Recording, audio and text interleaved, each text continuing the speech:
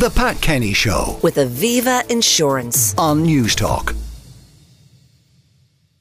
Now, next, the man who introduced traffic lights to international rugby, Rassie Erasmus, the South African coach who, in this year's World Cup in France, has directed his players what to do in the event of being awarded a potentially kickable penalty by flashing coloured lights from his lofty perch in the stand.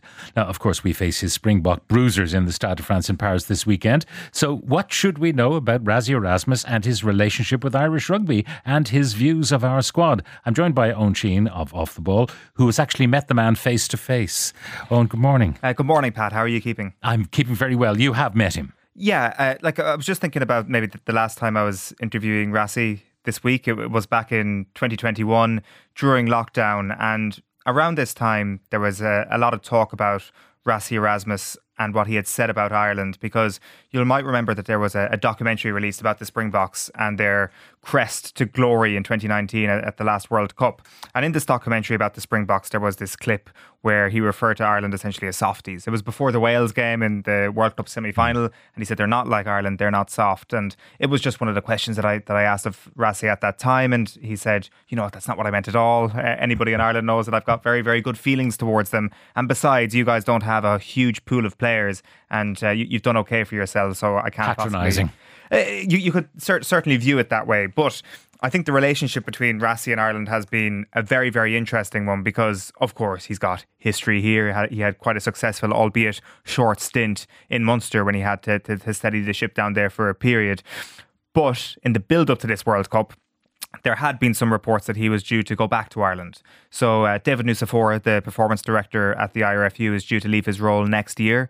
The IRFU wants somebody to essentially be ready to start to transition right after the World Cup. And there were some reports that Rassie Erasmus could be the guy. This had petrol thrown all over it because Victor Matfield went on the rugby pod in the lead up to the first game of the World Cup, and he said that he was 90 to 95% sure that Erasmus would be going back to Ireland. Now, part of the reasoning for this is that Jacques Nienaber is going back to Leinster to succeed Stuart Lancaster, and in Matfield's own words, they do everything together.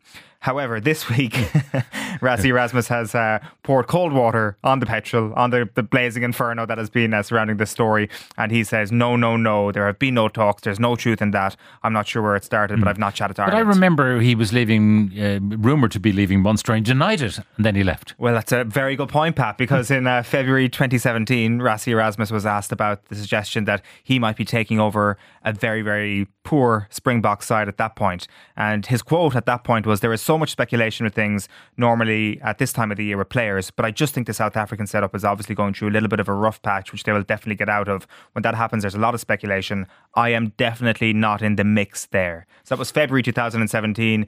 June 2017, Munster have confirmed that Rassie Erasmus is leaving and is going back to South Africa. Now, we don't know, of course, what happened in those intervening months where his arm was twisted, you know, yes. And they made him an offer that he couldn't possibly refuse, or whether or not it was always written in the sand that he was departing. He does also mention the importance maybe of watching Ireland hammer South Africa in Dublin. Again, this is in the same Chasing the Sun documentary. He doesn't put it down as the moment where he changed his mind or the moment that pushed him to South Africa, but himself and Nienaber say that they watched the game in amongst the South African fans in Dublin.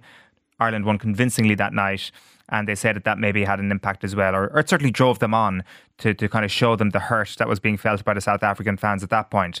And you have to say it's been a remarkable job that they did do in those 2 years, because they were targeting this World Cup.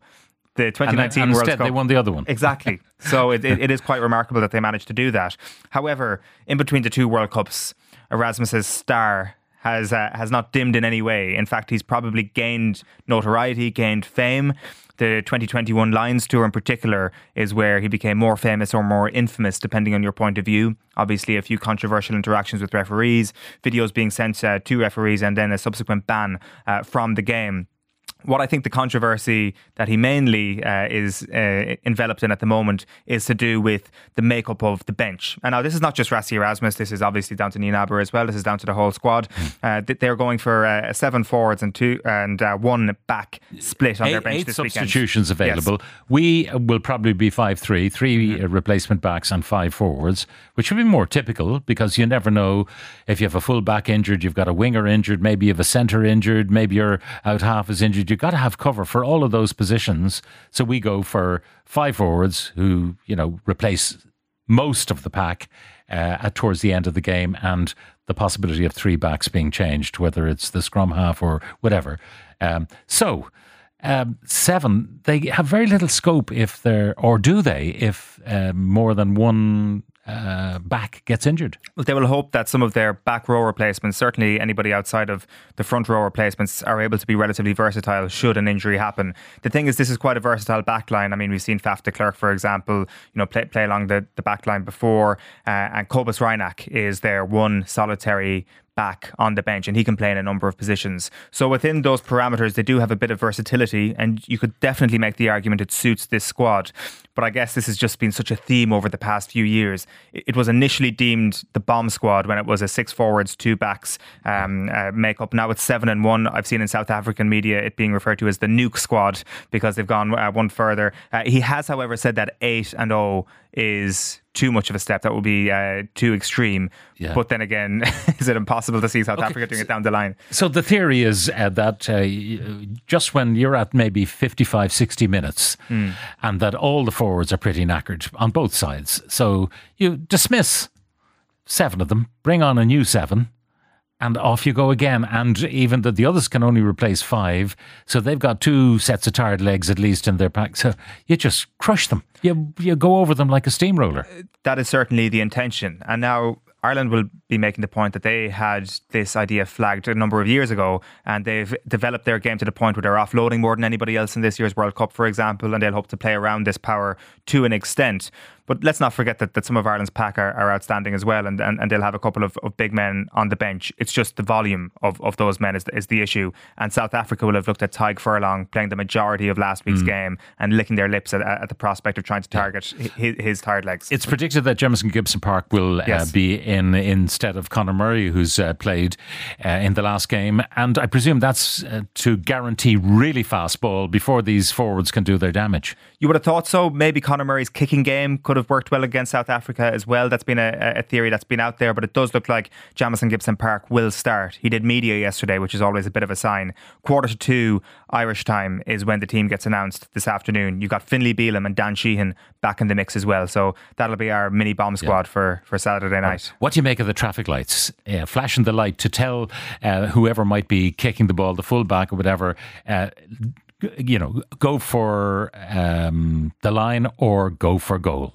What do you make of it, the flashing lights? Well, I think it's probably instructive of how much of a control the South African coaching ticket have on the team. They do like to infiltrate all areas of it and try and remove the decision-making process from the pitch where they can. I think Felix Jones has actually been well involved in this. He was actually the man holding up the amber light, if I'm not mistaken, on week 1, who's obviously come through the Irish system himself. And maybe that's one of the stories we're not talking enough about at the moment about South Africa, that he is one of the brightest coaches in the world, so well regarded down there in South Africa, and we were going to see this coaching ticket split up in some way at the end, and obviously Felix Jones has got a number of great opportunities for him down the line. But yeah, he was holding up one of the signals, and this is another thing that the South Africans have brought to the table. Well, it's a match certainly to savour, and let's hope we come out on the right side of it. Eoin Shehan from Off the Ball, thank you very much for joining us. The Pat Kenny Show with Aviva Insurance on News Talk.